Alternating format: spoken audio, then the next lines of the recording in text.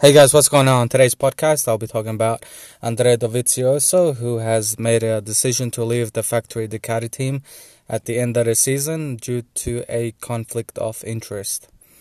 So let's get into it. Andrea Dovizioso and Ducati will officially part ways after Dovi decided that he will not be renewing his contract beyond this season.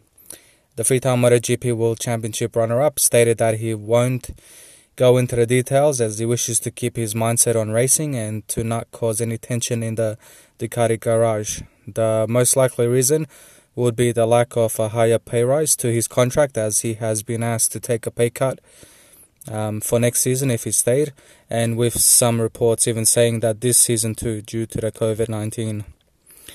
His relationship with Gigi Dall'Igna has been on the decline in the past few years as well. Dovi and the Ducati Corsa boss have clashed on numerous occasions about the performance of the bike, with Dovi blaming Dall'Igna for not fixing the cornering problems on the Ducati, a problem he saw as the one thing missing in his bid for the World Championship, while the Ducati Corsa boss blames Dovi and not the bike as the reason for the team's problem in gaining that elusive World Championship.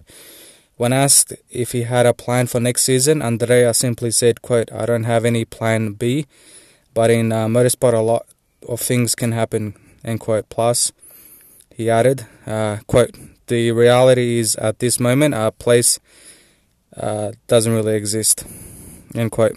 His most likely destination for next season will have to be a ride with Aprilia with Aleix Espargaro. But other than that, he could also just take a sabbatical, or he could go into World Superbikes, or who knows, he could venture into something different. Hopefully it's not the last time we see Dovi, because of course he's an amazing rider and he is one of the fan favorites all around the world. He's a true racer, and also off the track he's quite the character as well, so it'll be a big loss if we lose the talented Italian. So fingers crossed he comes back for next season.